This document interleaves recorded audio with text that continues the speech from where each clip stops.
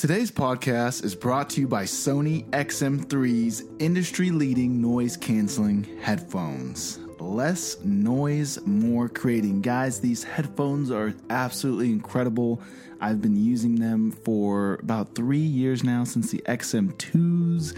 And these headphones are seriously a game changer. No matter where you go, you are in 100% complete control of your environment. You can transform them with the click of a button. Noise canceling on. I love it when she says that. Anywho, these headphones have 30 hours of battery life. The party never stops. Find your creative flow with the Sony XM3s. During the past few years, photographer Pi Arts has traveled to some of the most remote corners of our planet. From the deep jungles of West Papua to the far outskirts of Bolivia, and from the tiniest mountain villages in the Himalayas to the beating heart of the Okavango Delta. Wherever he goes, Pi uses his camera to capture the unfiltered reality of everyday life, highlighting the simple, imperfect, and mysterious nature of being human.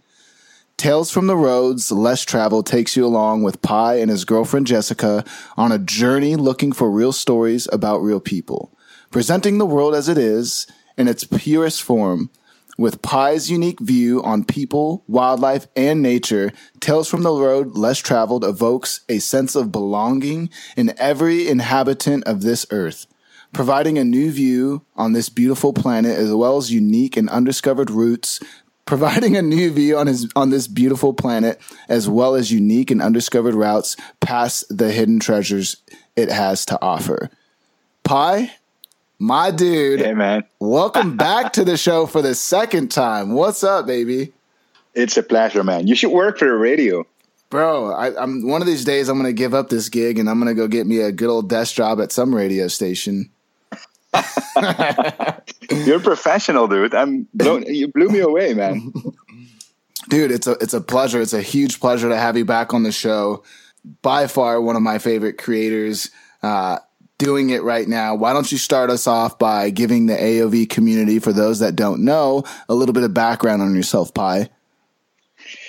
Yeah, thanks for having me, man. It's an honor. A little bit of background.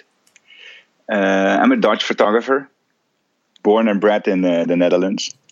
That's where I reside at the moment, although I spend most of my time on the road, obviously. But yeah, that's it, man. I just made a book. I guess we're going to talk a little bit about the book today.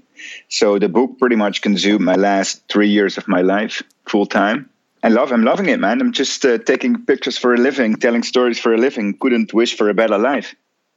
I love it. What caused you to pursue a career in photography, or should I say storytelling, you know? Yeah, in the end, we're all storytellers, I guess. Yep. So actually, I hate the word storyteller so much, to be honest. You know, it's like, well, I don't know. It's not something. It's been used. People use it too much. You know, there's a story and everything, and same with photographer though. There's a lot of people claiming to be photographers. Yeah, I know. What do we identify as in 2020? Well, I guess when you can press a shutter, it makes you a photographer, right? You don't need to study. I never studied photography, so right. Yeah. So how did I end up taking pictures in the first place? You know, being a kid, we go way back in time. You know, back to the 90s. But being a kid, I was drawing all the time. So my friends were mostly playing outside, riding their bikes, and I was just locking myself up and just trying to create a story within those 4 edges of a canvas, I guess. So at a very young age, I already started visualizing stories, I guess. So that's how it started a long time ago. And over time, somehow, I think that I picked up a camera instead of a pencil. I think that's how it started back in the day. And now I'm just telling the very same stories, but from a different perspective, just by traveling the world and meeting people. Right. We never really traveled much, you know. My parents never took us really traveling, being kids. So I think drawing was somehow like a way of fantasizing about those faraway cultures, and that always stuck with me. Like during my whole life, I always dreamed of becoming like a photographer and traveling far and bringing all those stories home. But I think that's how it started. That's so beautiful. So at a young age, you were already. I mean, it's almost like you were destined to do what you're doing now. Maybe. It took a long time to figure that out. It's just I completely deviated from that creative path and just followed like the rat race of becoming famous and rich and famous in the corporate world, and then it took me 15 or maybe 20 years to figure out, like, I wanted to become that, and just not only figuring out, but also having the balls to say goodbye to my previous life and just go headfirst into the creative industry. It's something I always dreamed of, but I never had the balls to do it. Right. Well, I'm glad you finally did it, because the world is better off now that you're blessing us with your art and creativity and storytelling. That's great. I want to ask you, so today's episode, you were on the podcast before, right? No, man. Wait, so this is okay. It's my debut. So oh my goodness. Okay. So part of me felt a little awkward, because I'm like, I feel like Pi and I have been on the podcast, but maybe it's just something we've spoke about and it's never come to fruition. So welcome to the show for the first time. Man, I kind of want to do things. You know what? I'm still going to keep the format the way that I have it set up for today. Today, I think we're going to focus on talking about your book, because I think that's a really special thing. Then I'm going to invite you back on the show to talk about just all your travels and the crazy life you've lived in general. So let's start with why. Why did you decide to print Tales from the Road Less Traveled, and what was the inspiration behind this book? Yeah, that's a big question, dude. It's a long answer, I guess. Yeah, so no, the thing is, life is digital these days. So like the cliche answer to this question, but also an answer close to my heart, is I was just fed up with the whole digital industry. I just wanted to, I always loved, I love prints. I love printed work. I love books. I love paper. I love ink. So it was inevitable that at some stage in my career, I would make that move towards printing my own work. So I've been selling prints for a while now, but the next step was a book, and it was always like something on the horizon, but never real. Mm-hmm. It was always like a dream, but never real. And then in 2017, a few of my friends, they run a publishing company back in Amsterdam. And they've been following my work for a while, and I contributed to a few books with like single images about Tokyo, about London, about New York, just like all pretty much street photography shots. And then suddenly, mid-2017, they were reaching out of the blue, like, we know this is your dream, let's do it. I was like, no, this is a joke, man. It's like, it's way too early. Never, I'm not ready. And they were like, you better be ready, because it's going to happen. And then we took like a year to kind of put a blueprint together of how of the overall message the book would have to radiate to be different than other book about storytelling or travel or documentary work. And we just wanted to do something different. So we took the time to put down like a few strong words on paper and get some visuals together. And then I quickly realized that my work up until that day was not good enough to fill like a 300-page coffee table book. So then the next discussion was how many time do you need, And me and Jess were about to embark on a 1-year trip at that stage, which is late 2017, and then we decided to go on a big trip for 2 years instead of 1 year, and just see if we could produce a whole book in that period of time. And that's how the journey started. And that happened end of 2017. We left home and we came back 2 years later, which happened the end of last summer. And the trip of 2 years took us around the entire world to find the stories close to our heart and see if we could document them and put them together in a book. That's incredible. So 2 years. So this project is a 2-year project. Yeah. So shooting time in the field is about like 2 years full time now. The last 2 years full time. Mm-hmm. But there's a few stories featured in the book which are older than that. So they've shot. The oldest story in the book dates back to 2012, I guess. But 80% of the book is shot in the last 2 years. Gotcha. So what type of experience are you trying to give viewers with Tales from the Road Less Traveled? Yeah, so one of my personal main concerns back in the day, and right now even more, is when you open your eyes in the morning. There's, first of all, it's like digital. It's a digital age. There's so much images. And when you open your eyes in the morning and you scroll through your news feeds or on your phone or in a paper, it's always negativity. It's always about climate change and species going extinct and the world changing and the refugee crisis, and and somehow I was figuring out that I felt somehow like immune for all the bad news and media, and I think that's a dangerous thing. So what I was lacking in a very personal perspective was hope. I was just lacking stories of hope, and then obviously in media and politics, hope is not the first thing people brag and talk about, but I was missing hope in every single sense of the word, and not only when it comes to the natural world, but also to the cultural world and to just daily life, just people. Put 5 people in one room, and hope is not something it's very obvious these days, So as an artist and as a storyteller, here we go, storyteller once again. As an artist, I was just trying to think of ways to integrate hope in that book, and so we started to find very personal angles which represent bigger narratives. So when you talk about climate change, we traveled all the way to India to find very personal angles of shepherds that are losing their home grounds, or we traveled all the way to Papua New Guinea to find tribesmen that are fighting for tribal existence and they're pretty much losing their cultural identity. And we traveled to gauchos in Argentina to learn what it means to live in coexistence with the land you own and to live in coexistence with the animals that call that same land home as well, So it's like stories close to home, stories far away from home, but all radiating the same kind of overall energy, which is pretty hopeful, to see if we can find big topics and just bring them down to very easy to navigate storylines and narratives, and from a very personal angle, and just see if that could make up a book. And that's how it started.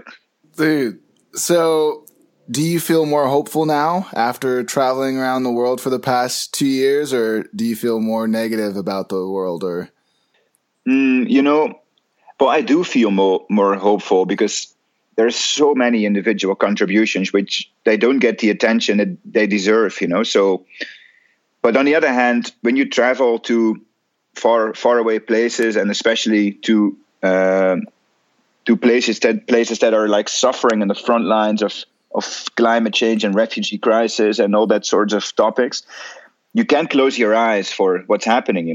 It's like, it's something that every time again and again hits me straight in, like an arrow into the heart. It's like I've been to places I've been to places that made me cry. Just because of what you see and the stories you hear and the stories that people tell you. But on the other hand, I think the focus should be different, because the focus these days is too much on the negative side. And if you just change the framing, there are so much beautiful stories. Stories in media, they scream, but there are so many stories that whisper and they don't get the attention they deserve. And if you talk to the right people that live in the right area and that do the right thing day after day, those are stories that like they whisper and they just need attention. So my job from the first day of making this book is to give a platform to these people, to see if we can just get their stories out to the world. Like, because we're losing at a very high pace, we're losing all those beautiful cultural traditions and all those beautiful people that been living for like thousands and thousands of years the same way, and we're just losing them at a higher rate than ever before. And if my contribution is to produce a book and see if we can get their stories out into the world, that's like, I can go to bed and at night, feeling at peace, man. It's like, that's what it's all about, right? That's yeah. I mean, it's, someone has to do it, right? And I think it's really beautiful that you're so passionate about the space. Why is it so important for you to focus on telling the stories of the various people that you've met while traveling? Yeah, so traveling for me is always very much about, has always been very much about people. Mm-hmm. also about landscape and natural world and animals and wildlife and all that sort of things. But people in the first place, I love connection. I love humor. I love just having fun together, even though you don't even speak the same language, And connecting in the first place has always been my main driver of going out and seeing the world and just connecting to people. And so as a photographer, I think that's not very different, because oftentimes it's just the camera that stays inside of the bag, because I love to see whether connections are real first, So in the first place, it's always been about connecting with people, and it's a beautiful thing to capture, I guess, that human emotion. And in the end, I also think, and that's something I really learned over the last few years, it's whether you live in a tree house somewhere in the jungle or in a hut in a desert or wherever, we're all I think in the end, everybody's the same, It's like we all have the same dreams and the same fears, and somehow I think also the same desire to be happy, and that's something beautiful, I think, to realize, that the fact that maybe you don't speak the same language, you have completely different backgrounds, skin color, ethnicities. It's like the first impression is you're super different. But when you spend some time with people and you ask the right questions and you really you show some genuine interest in each other, then the first thing I always realize is, holy shit, this dude is living in a treehouse. He's got the same dreams, he's got the same fears. And I think that's a beautiful thing of living in these digital times where people are growing towards each other, like as one big human race, But it's also dangerous at the same time, because it means that the human race becomes some sort of a gray mass, you know what I mean? Right. Like some sort of we're all becoming the same, we all have the same aspirations in life and the same perception of happiness, I guess, and that's scary. If you travel to these places, you see that all these people, they somehow look at the Western world like what the American dream was in the 80s, it somehow becomes like a Western dream these days for all these poor refugees. And you can't blame them, because it's like, there's much happening, it's deep conversations already in the first 15 minutes, man. But yeah, that's how I look at being human in relation to producing stories that matter in some way, Yeah. That's so interesting. I mean, I feel like diversity is so healthy for so many reasons. And I never really thought about that, about the world just becoming like this one gray mass where everyone has the same goals and aspirations. And I've never really thought about that. But now that you said that, it's kind of trippy to think about. It's like, oh, that sounds terrible. Yeah, it is. Yeah. And I think people should be proud to be different. It's something that in some cultures is still very, very much existing, but in others, this pride of, and so for instance, when you travel to very remote areas, you always feel that, at least that's how I feel about it, you always figure that in these remote areas, people have a very strong connection not only with the human spirit, but also with the natural world. They nurture a very intimate, beautiful relationship with the natural world. They live from a forest.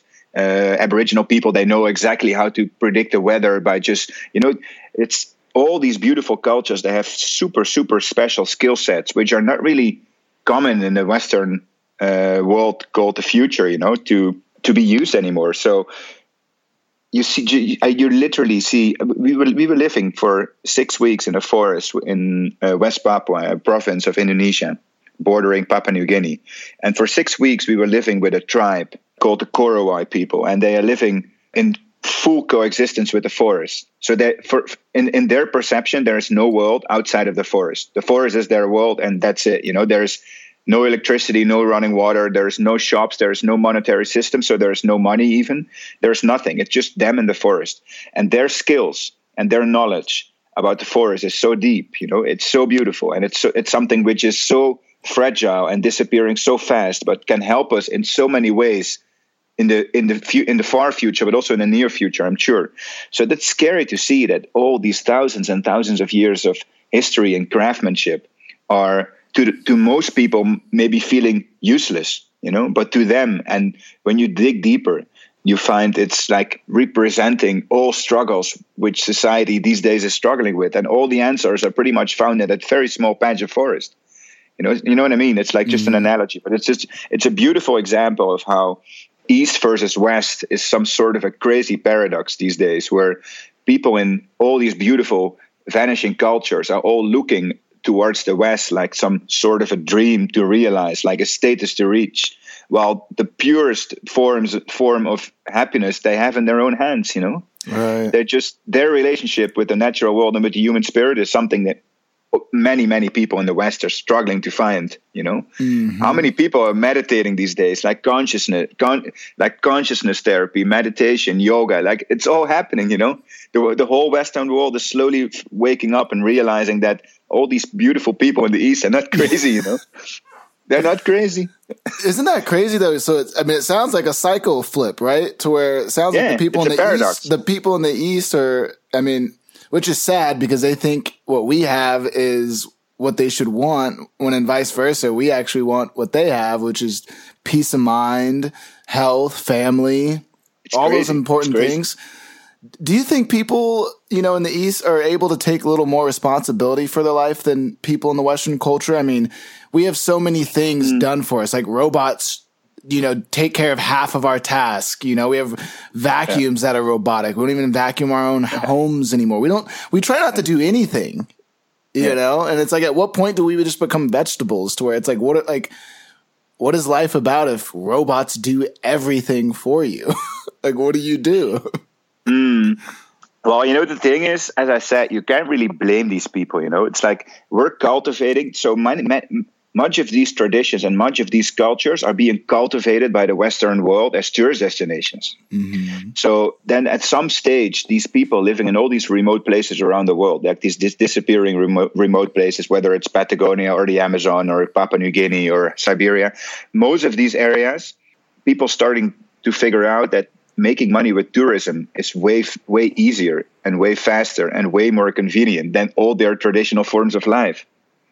So by cultivating tourism and by commercializing these kind of destinations, we contribute to the fact that we lose them, But on the other hand, tourism can also become, or like the digitalizing and like the future can also offer many solutions in many different beautiful ways. A beautiful example is we traveled to Uganda in Africa, and there you see that when it comes to conserving the natural or the cultural world, you can involve all these local communities. But just let me give you an example of the gorillas, right? The mountain gorillas.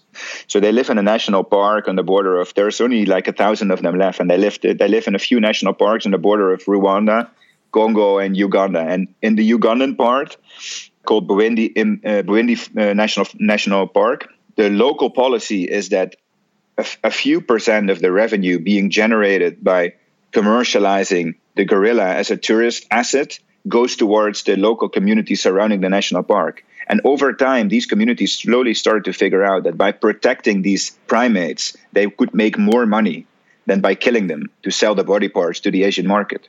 So then you see that it can also work in a beautiful way. It's not like commercializing these faraway destinations will destroy them straight away. But what saved the gorilla, at least in Uganda, is this whole new way of thinking, by just making the local people part of the solution. By just explaining them that by protecting this animal and by offering them like a part of this whole revenue sharing structure, they slowly start to figure out that killing him was useless, And that's a beautiful example how you can save cultures and how you can save nature. But yeah, it's in many parts of the world, these, especially, and my book is mostly about cultural part of of the vanishing world, right? It's not necessarily about the natural part, right. But yeah, it's a struggle, and its answers are not easy to find, but they're definitely around. So that kind of leads me to my next question. Through your extensive traveling, are there any universal discoveries that you've made about mankind while observing and experiencing the different cultures? Yeah, one thing that comes to mind straight from the bat is that people should never be judged by the actions of their governments. You know, wherever you go, people are good. That's something I really figured by traveling to remote, faraway destinations. In essence, people are good-hearted, you know. Mm-hmm. But what makes people often go, or complete countries often go ballistic, is like resources or government decisions or stuff like this. So that's something that comes to mind straight away. Like people, we're all good people, you know, but some people make bad decisions. And that's beautiful to realize. And something else which is beautiful to realize is often the further you travel and the further away from from modern society, you find that people at some stage they stop to brag about their jobs, but instead they start to brag about how beautiful and how much they love their children, how beautiful they think their grandchildren are. So the balance is at some stage shifting, you know, like the further you move away from the modern world, the more you move towards what life is really about, oftentimes, you know. Yeah. And the world is urbanizing, I guess. I think more than 50% of the world population is living in cities these days. So that means we're slowly moving away from all those core values, and like money and status and fame becomes more important than things that keep us alive, you know? Mm-hmm. So that's also something you figure when you travel. And as I said, like a few minutes ago, it's beautiful to witness that we all are pretty much the same in essence, you know, everywhere you go. So that's a few things that universal travel college offers you. Earlier you had said that, you know, when you're out traveling in these different places around the world, you realize that we all want the same things. Curious, would you mind sharing what those things are? What people usually want, you mean? Mm-hmm. Well, if you ask me, I think life these days is too much about, it's a cycle, you know, it's a cycle of eternal growth. It's like a rat race. And there's in many places in the world which are suffering, like many Western places in the world, people are suffering big time from being stuck in this rat race, in this daily rat race. But there's never room for stepping back, you know. So you always have to be better than last year. Tomorrow you have to be better than today, right? Right. Your profit has to be higher. You know what I mean? Like, and that whole system of nonstop growth, that's very much affecting decisions being made on all different levels. And I think being able to slow down is something really beautiful these days. You know, being able to stand still and just to question things, and just to question whether it's good for the planet or good for your personal health or good for your relationships, to be able to constantly growing, you know. Always pushing for growth. And I think that's something that makes people sick, you know, the fact that you always have to be better than yesterday. I love that, man. You made me pause and just take a nice deep breath. Yeah, I think we need that more. Oh, most definitely. And I think it's like, I don't think anything's wrong with growth. I think it's it's so much growth. There's sustainable growth, right? Doing things in a sustainable way. And then there's things that are not sustainable. What do you think, from your perspective of being around the world, what do you think we can do as a Western culture to kind of balance out, to kind of move away from this rat race that we're all living in? How do we gain some of our sanity back? Well, I think, you know, when you embrace as a society, when you embrace the fact that life is about highs and about lows, and not only about highs, that's already one thing. And it's just like the natural world. The natural world comes in 4 seasons, right? It comes in winter, summer, fall, and spring. And it's not always sunny and warm, you know.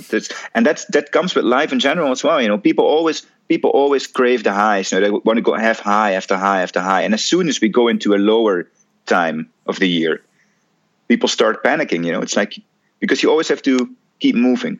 And I think when you embrace that seasonality of life in general, that comes with a beautiful reward. Right. And that reward, I think, is called peace. You know, peace, internal peace, but also just peace in every sense of the word, you know. Mm-hmm. And I wish more people push that message of peace. Instead, we're always being fed, be happy, you know, and it's like, what does that even mean? And happiness is not sustainable. It's like, that fake. And so you have a lot of people that spend a lot of time faking their emotions, right? Everyone's always happy. Everything's always perfect. Everything's great. Everything's awesome.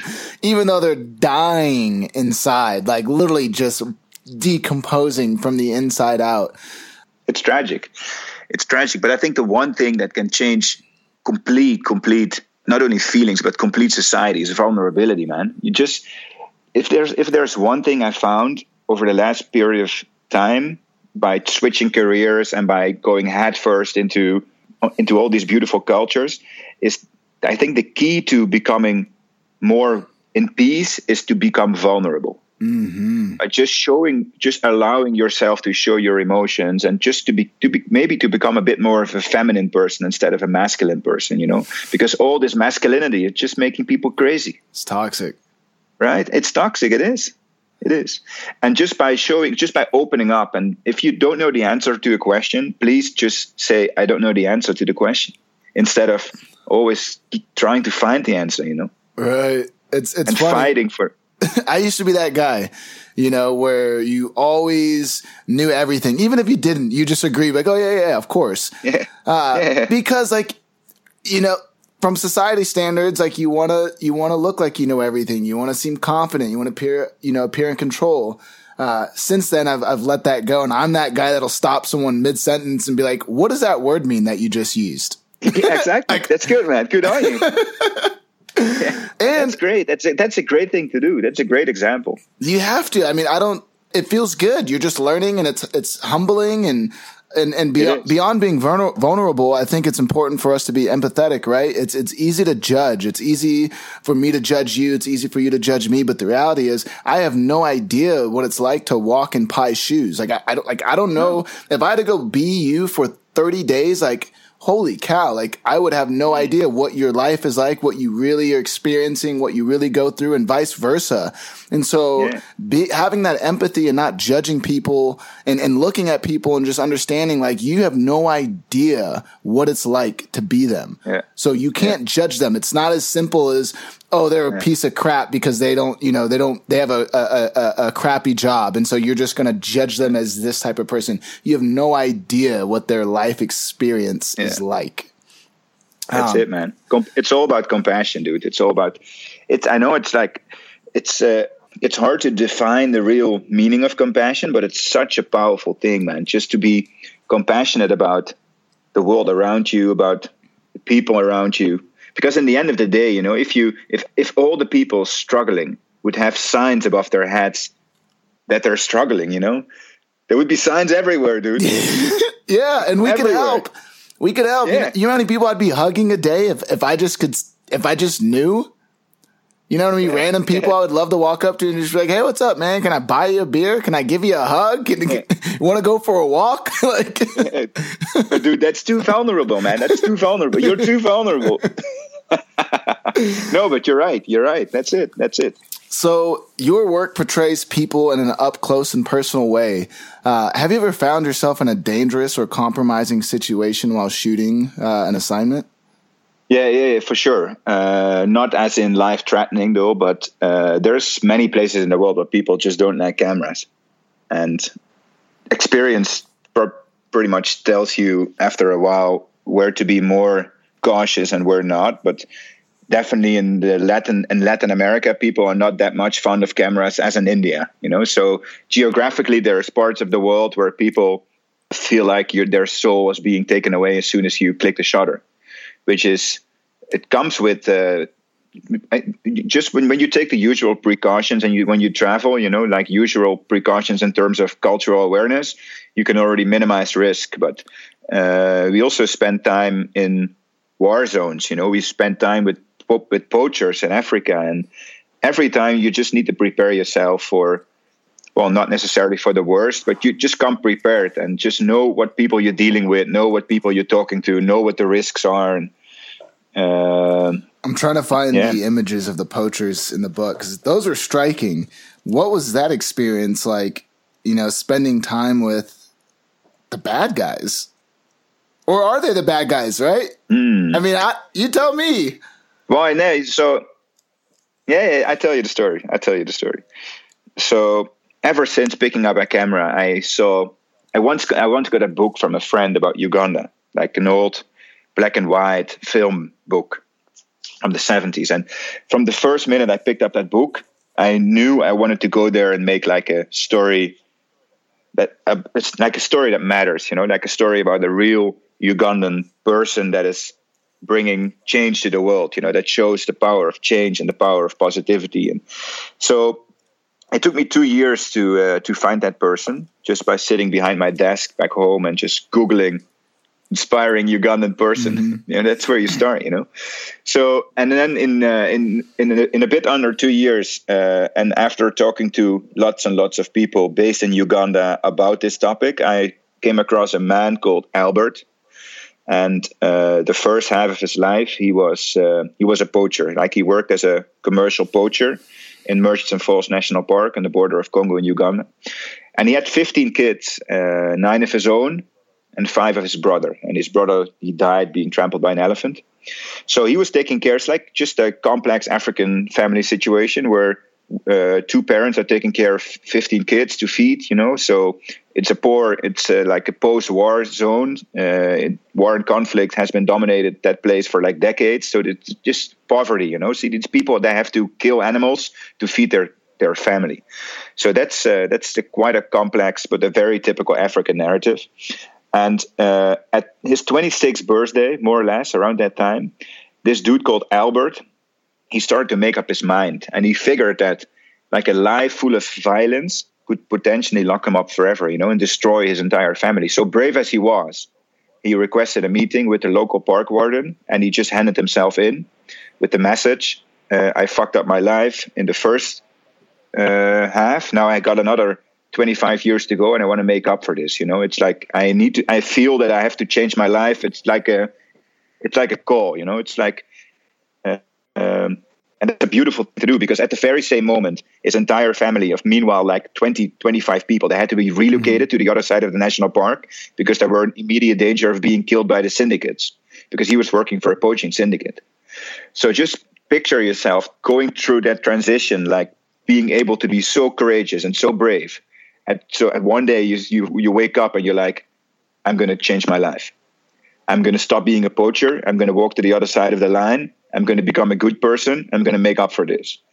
And I found this story after talking to lots and lots of people. And we may start to make plans. And every time when you hear a story like this and you travel to a place to document it, it's always the question whether it's still existing, whether it's real, what people tell you. And then we found this beautiful, humble, warm, kind-spirited man called Albert, 52 years old, almost 25 years as a ranger in the field. So this happened in 1996. This transition happened in 1996. And we found him now 25 years after making that decision. And he became now single-handedly responsible for the biggest catch of poachers in the history of Uganda. He caught 250 poachers in 25 years, which is like a crazy. So he made up for his bad years, But he had a story to tell, He had a story to tell because he's been spending his whole life in the bush surrounded by wild animals. But also his whole life, the last 25 years, he spent in the bush surrounded by armed poachers that want to kill him, So, and we went out with him and his battalion in the field for 2 weeks, and we captured and documented the work these guys are doing, like the fighting, like the daily fight, the daily struggle to put their life at the wage, just to protect these poor animals being killed everywhere around the country. So, yeah, that's a story where if you don't take the usual precautions, if you don't prepare yourself before you actually embark on a trip like this, it's quite likely to get killed, It's like we were walking in bulletproof vest in this whole battalion. Like there's venomous snakes and spiders everywhere, wild lions, elephants, armed poachers.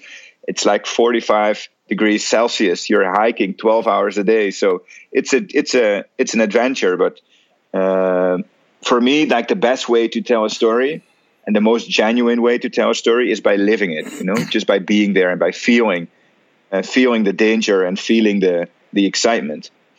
And that was if people ask me like, tell me a story about your books, it's just like in a nutshell. But man, when you sit at the fire at night, surrounded by the sound of grazing hippos and roaring lions, in the background, and Albert is just sitting there like a big rifle between his legs, and he just tells these kind of stories. It's like, it's That's what you live for in the end of the day, you know. So, and when I left Uganda, I promised myself one thing: I'm going to bring this story and this man and his way of looking at life. I'm going to bring this to the world and just share it with as much as people as I can. That's beautiful. And that's like a beautiful story of redemption too. I feel like we live in this world where people judge you so hard. Even if you change, it's like they don't even want you to change. Like you can't change. Like you were a bad person last year. You can't be a good person now. And it's like, and that's a problem. I see that all the time where people, they want to judge people for things they did 5 years ago or how they were in college or whatever it may be. And it's so sad. It's like, why, like, how can you have so much anger that you just want to keep people in this box, you know, historically for what you know them as, rather than like everyone can reinvent themselves anytime they choose. You know, at any moment in your life, you can take control and decide to become a better person or to, you know, to choose an alternate path moving forward in life. Very much. And it all comes with vulnerability once again, you know. It's a super vulnerable decision of Albert to just step forward and just make that decision, you know, and it's never too late for change, never. You know, I mean, this dude was like on the verge of being locked up, like potentially being locked up forever, you know. He was living on the verge of like losing his life. And he was like, stop this, you know, I'm going to stop this. It has to change, you know. And you need to have balls to be able to hike with wild lions, but you need to have even more balls, like balls of steel, to be able to step forward and make this decision. Most definitely. You know? So, yeah, props for Albert. What's your process look like when you're on the road? Like, are you just photographing? Are you journaling at the same time and taking notes? Like, how do you capture these stories real time? What's your process look like in the field? Yeah, so I'm lucky enough to have a wife with a beautiful skill of being able to write stories. So for the book, Jess and I, we traveled together, and she did all the textual part, and I did the visual part. So usually, like how I usually travel, it's most of the cases alone or with a journalist. But for this book, we made a decision to travel together and work as a team. So that's beautiful. But usually, so let's not take that into consideration too much. Let's just see if we can talk a little bit about that default of traveling alone. But that comes with a price, you know, because you're busy, man. It's like it's a 24/7 job in the field, like assignments in the field. It's like it never stops, you know. If you travel alone and you have to deliver a full story in visual and in copy, that's the thing, man. It's like you're making notes at the same time you're thinking about the story. You're interviewing people. You're doing your post-production in the night while you have to pre-plan for the next day, and you have to send in text to a copywriter back home. And it's like, it's a struggle. But that's the reason why usually when I travel, I try to aim for focus, you know, just one story, one narrative, try to see how much I can do beforehand by reading. Just an example, like we did a story on a gaucho community in Chile and Patagonia, and just to be able to produce that story in a short window of time, I just read a few books about gaucho culture. So I practiced my Spanish. I polished my Spanish skills just to be able to have quick conversations. Just like we read a few books on gaucho traditions to be able to understand what these people are going through. So you can just like prepare before boarding a plane. You know, there's so much you can do, which makes life easier on the ground by just preparing simple things. But on the other hand, sometimes I also go on assignments where I didn't really have the time to prepare, and you just go with the flow as soon as you arrive. And that also brings beautiful stories. But when you talk about these deep narratives about the story we just talked about in Uganda or about the gaucho community, it just requires you to prepare.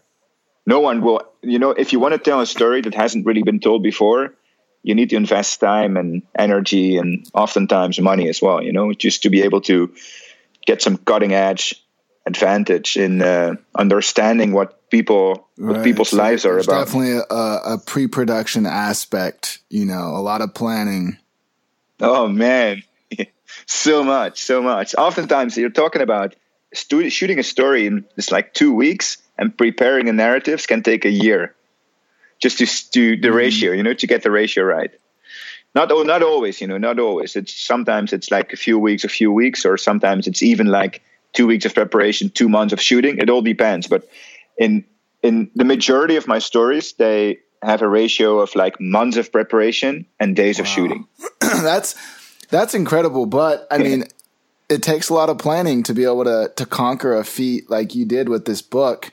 I want to kind of switch gears for a quick minute and talk to you about how has the way that you use social media over time changed? Oh, man, you and I have had lots, especially back in the day, we had lots of talks about, Instagram. We've been through a lot. Social media. Yeah. I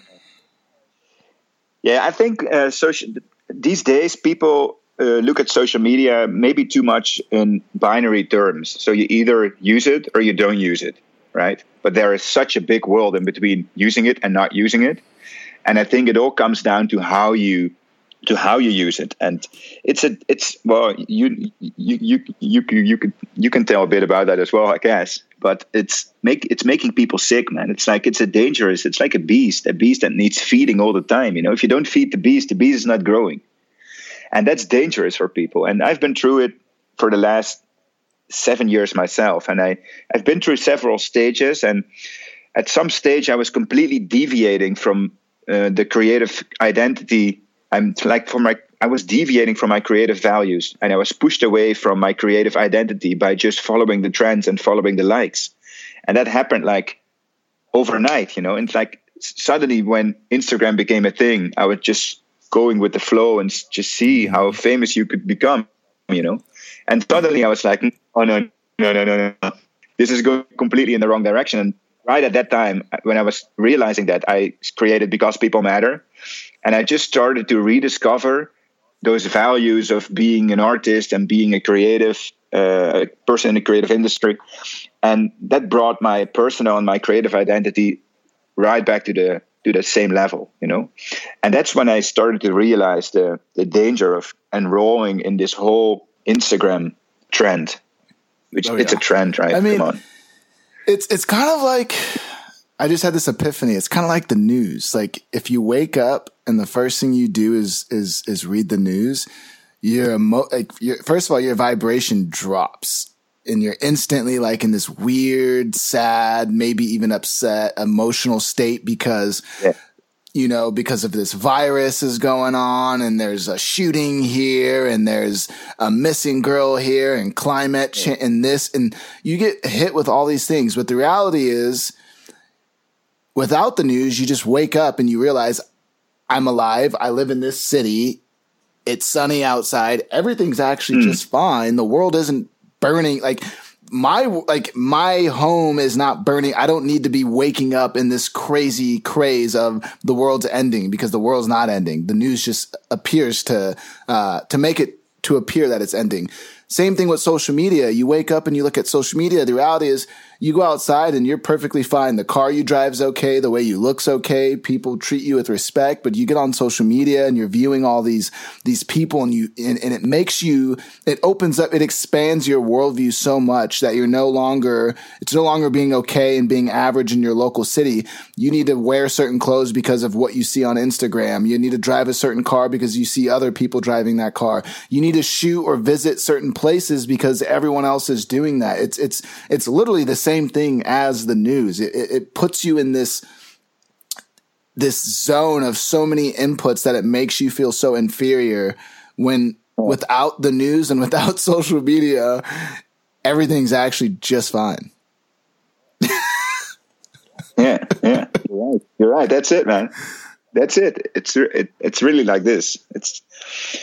And the scary part is that it makes you believe that you can create every little bit of your life and just be successful in creating every bit of your life. It's fake. It's a fake perception of the real world. But it also has a beautiful side. Like I made lifelong friendships on that platform. Like the reason we're talking now is because of that, right?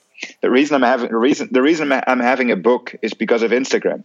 Because I always, from the first day, I always believed in the power of community. And you're the living example of that as well.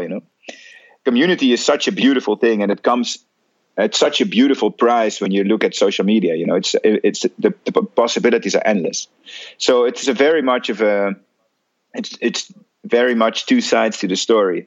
There always is. There's always the yin and the yang, right? In everything, man.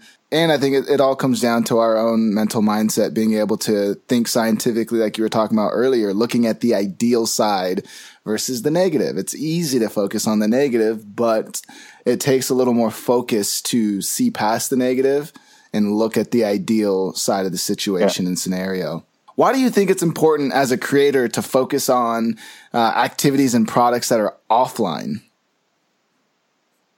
Yeah, the world is too fast already, man. It's like swiping, liking, there's too much swiping. It's like the attention span of a kid, it's crazy. It's crazy, man. It's like it's going down to the seconds. If you don't hit somebody's heart in 3 seconds, you're out, and that's scary. I love technology, and I think it's the developments surrounding these kind of behavior studies are very interesting. But to be able to slow down by forcing people to slow down and sit down and have a book, maybe have a coffee, a tea, whatever, and just absorb like an image or absorb a story, like read a story.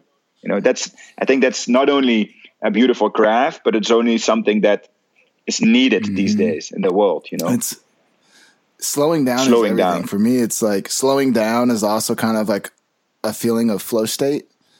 The other day I was working Saturday I was working and I got lost. I was just working on this creative brief and I was having so much fun. I got lost. I didn't look at the clock one time. I had no idea what time it was. I had no idea what was happening anywhere around me. I didn't know what my girlfriend was doing. I didn't know what was going on anywhere. I was just in the thing and it felt so slow. And by the time I finally looked up, I was like, holy moly, it's 4:00.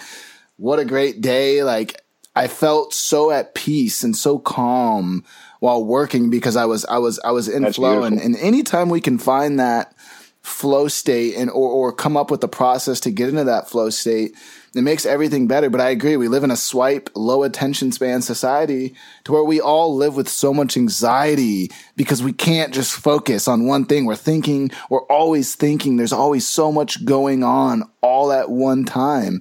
And I think it makes our work lower quality. It makes our fulfillment, a lot less lower quality. It's a disease. And I think it's hard for a lot of us to say it. Like we're all sick. Like I am mentally sick to some capacity. We all are. And most people don't want to say that because that goes back to that facade of we're all perfect and life's perfect and we're all great. Exactly. And on the other hand, I just read like a funny one-liner somewhere in media about this generation is like probably the worst documented generation in history. While at the very same time, it's the most digital-oriented generation. It's like everything is online. It's like it's 24 hours, it's gone. It's like. And when you look at like books maybe I'm just too much of a book lover. I've been collecting books for like 2 decades now. And every time I'm just trying to force myself, even if it's only 10 minutes a day, to just grab a photo book and sit down and just, even if you only look at one image, just think about what you're looking at, right? Just try to see if some questions are coming up and just close the book, put it away, and just pick up your fast online life again, And it's such a beautiful thing. Just, dude, I can highly recommend it. I'm the same way. I don't know if you can see, I got a ton of books. You can see at least a section right here. I have a ton of books. It's for that reason, slowing down and getting off, not being able to focus and just, it's so peaceful to just read and immerse yourself into something. Don't get me wrong. I love hopping on YouTube and learning about XYZ. But at the same time, I bought a book on lighting because I can focus. On YouTube, it's difficult. I might be 5 minutes, 10 minutes into something on light, and then an ad pops up or this ding or a message or a notification or whatever. It's just too much inputs to where taking it offline and just reading a book is so much more fulfilling and so much easier to dive into. And it's good for the soul. Like speed, at least for me, it feels so good to just read. And I've made that a daily practice now, you know, did 2 books this month and ideally trying to do 2 books every month this year. And the smell of a book is great too, man. The smell of a book is better than the smell of a phone. As weird as that sounds, like, you know, I like the smell of new books, but I also really like the smell of old books, especially the old books that have like really nice. I have a book from 1912 that has like the softest paper. Like the quality of the paper is just beautiful and it smells so good. And I treasure that book. That's great. There's nothing beats the smell of like an old fashioned library. How has technology changed the way that you work on the positive side? Yeah, well, first and foremost, in a way of being able to share your work on a daily basis with the world. I think Instagram Stories is, for instance, a beautiful tool of engaging people in the stories you tell. So that's already one thing. But I do shoot analog as well, and I barely show the process. It's a very personal process for me to be able to shoot analog and just let film develop and just pick it up months later and just document my own life in a pretty much of an analog way. So what you see is pretty much digital. And especially when you look in terms of wildlife photography. You still with me? So no. And especially in terms of wildlife photography, where you have to be quick and snappy, you know, I think these cameras these days are mind blowing, man. If you see like the light sensitivity of these sensors and the way you can share work straight from a sensor into the world or into the cloud, that's mind blowing. So I'm very happy to be able to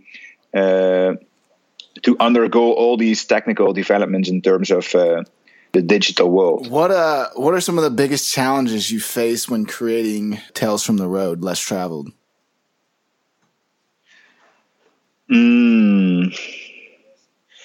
Yes. Well, in the first place, I think there's not a single story in the world which hasn't been told yet. You know, so it's hard to, and that's like that whole competitive attitude of trying to tell something new and tell something different can also kill the creative process. So it's always hard to make a certain decision on, right, I invested time in this story, now I have to be confident and just document it and put it in the world, you know, instead of always doubting about whether it's different than what has been done before, because everything has been done. It all comes down to how you do it, right? It all comes down to what kind of person you are instead of what kind of photographer you are. I think in these days where everybody pretty much can be a photographer, it really comes down, a unique narrative comes down to what kind of human being you are and how you invest in the relationship with your subject. So in creating this book, I had lots and lots of doubts on whether it was maybe a little bit too commercial. And in the end, I was pushing towards more of a social documentary vibe to my work. And like my learning curve is super steep has been super steep over the last 2-3 years. So every time when you look back on the work you shot previous year, you start doubting already. So that's something that maybe belongs to this whole generation. And so it's not easy to make decisions and just drop it, you know, just do it, drop it and move on. There's always like doubt, you know, about everything. So that's one part on making this book. But funding the book hasn't been easy as well. You know, these travels are super, super expensive. We travel to areas where you need 24/7 security, which comes at a price. We travel to places which are so remote, there's not even forms of transportation going to.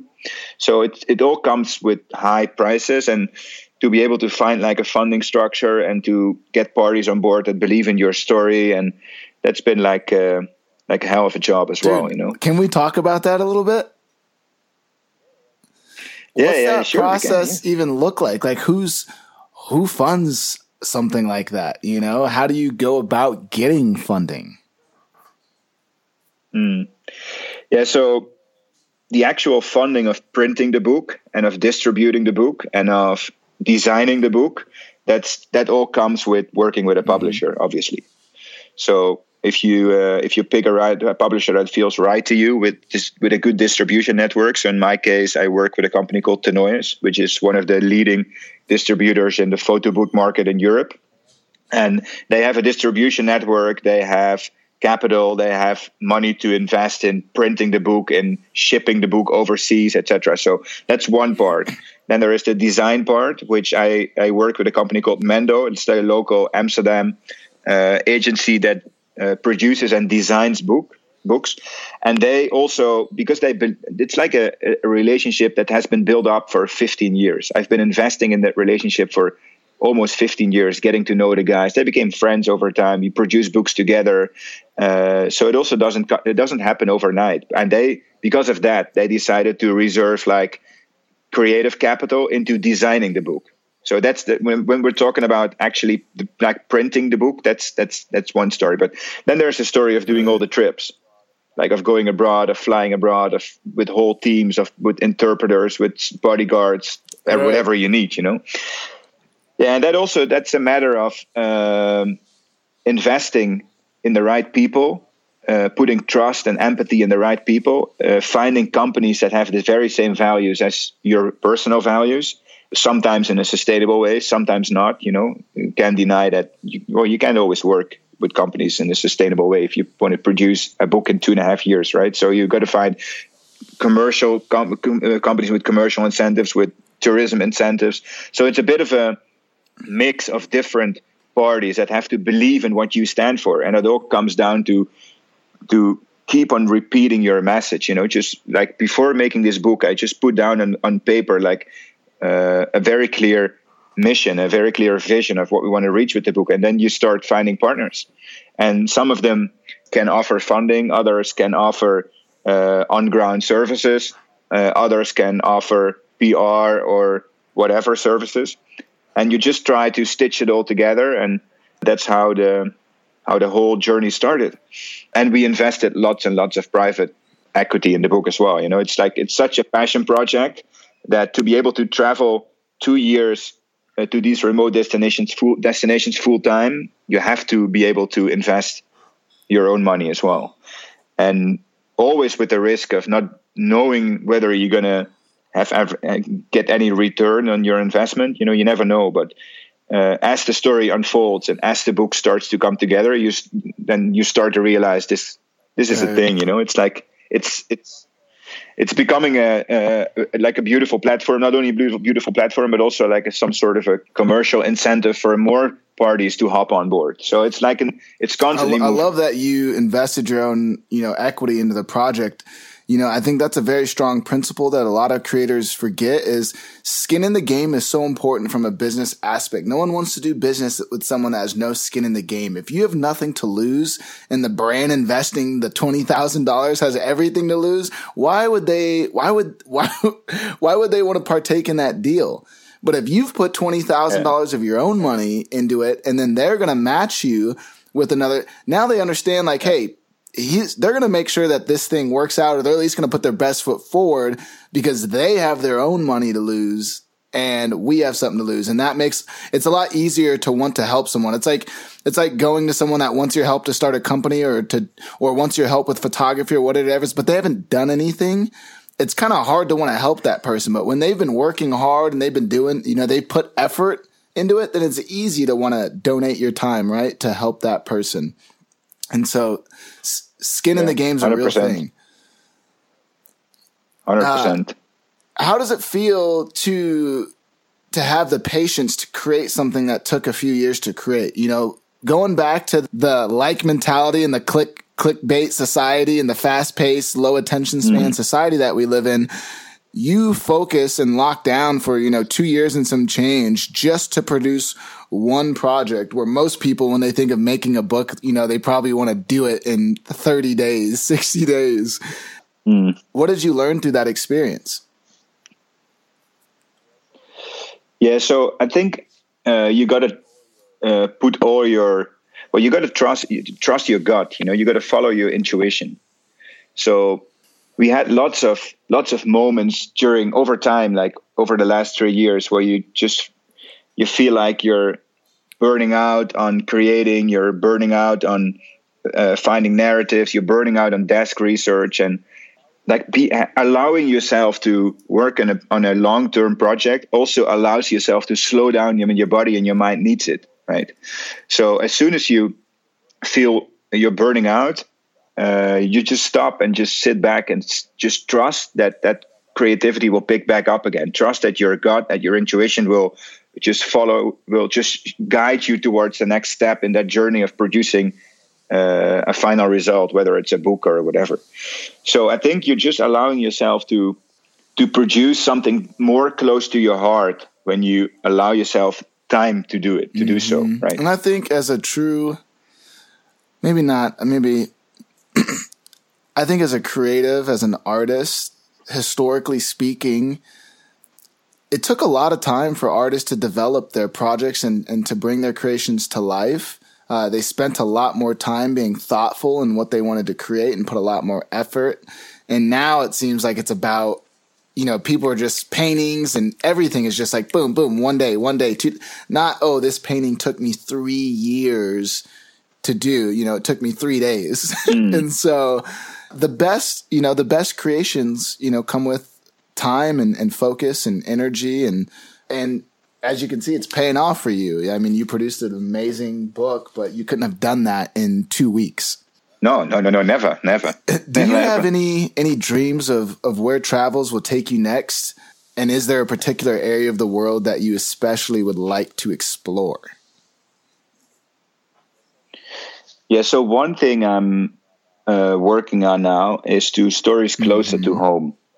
So I've been traveling far for this book, and I have to agree that traveling far is not the most sustainable way of looking at travel, right?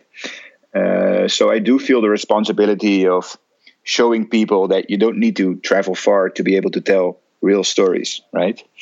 And I do want to use my power and platform to tell that story. So to show people that stories are everywhere. So that's one big narrative, which is going to be visible in the next years, to stay closer to find stories closer to home. But nonetheless, there's places I still want to go to, so I'm working on a few big projects for 2020 on destinations which have been on the agenda for a long, long time. One of them is Iran. I really want to show people a different side of Iran. So I do have a few narratives in mind that I've been working on for a long time, finding the right people to involve in a big project, and that's definitely something that's going to happen in 2020. Tibet is also, so that's two faraway places that are very close to my heart for two very different reasons. So Tibet is another project which will be seen towards the end of this year. But other than that, I'm just trying to find new angles and fresh angles when it comes to stories close to home, and I try to make like a more of a step away from the work you see in the book. So a little bit more deeper into the subjects, deeper into the narrative. So more long-term projects. I'm definitely working on a few bigger long-term narratives now. And I try to make a move in towards maybe a bit more of social documentary work instead of travel. So that's a few directions for the next year. I love it. We're coming to an end here. And so we normally end the podcast with our guests leaving the AOV community with some words of inspiration. So whenever you're ready, feel free to. Oh, man, that's a tough one. I burned all my one-liners already. No, I think what very important is to create for yourself. I think that's something. If you create for yourself and if you start to feel at ease with what you represent as an artist, only then you can convince other people to believe in the same values as well. And I think these days it's super, super easy to create for whoever except yourself, just to follow trends, by following photographers you're looking up to, by following writers you love reading, But if you just slow down and bring the essence back to creating for yourself, that's going to give you the power and the leverage to get your message out to the world and find like a crowd and people that believe in you. Pi Arts, ladies and gentlemen, be sure to check him out on Instagram. That's at Pi Arts, PIE_AERTS. Be sure to also check out his other account, Because People Matter. It's one of my favorite accounts on Instagram. He posts the most beautiful images with these most heartwarming stories behind each picture. It's at because.people.matter. Be sure to check out his book as well on mendo.nl, mendo.nl. If you just click bestsellers, he'll pop up right there. And so you will see him right in the middle. Pi, do they ship internationally? I know this is like a European website. Okay. So yeah, they do. No. So go to Amazon.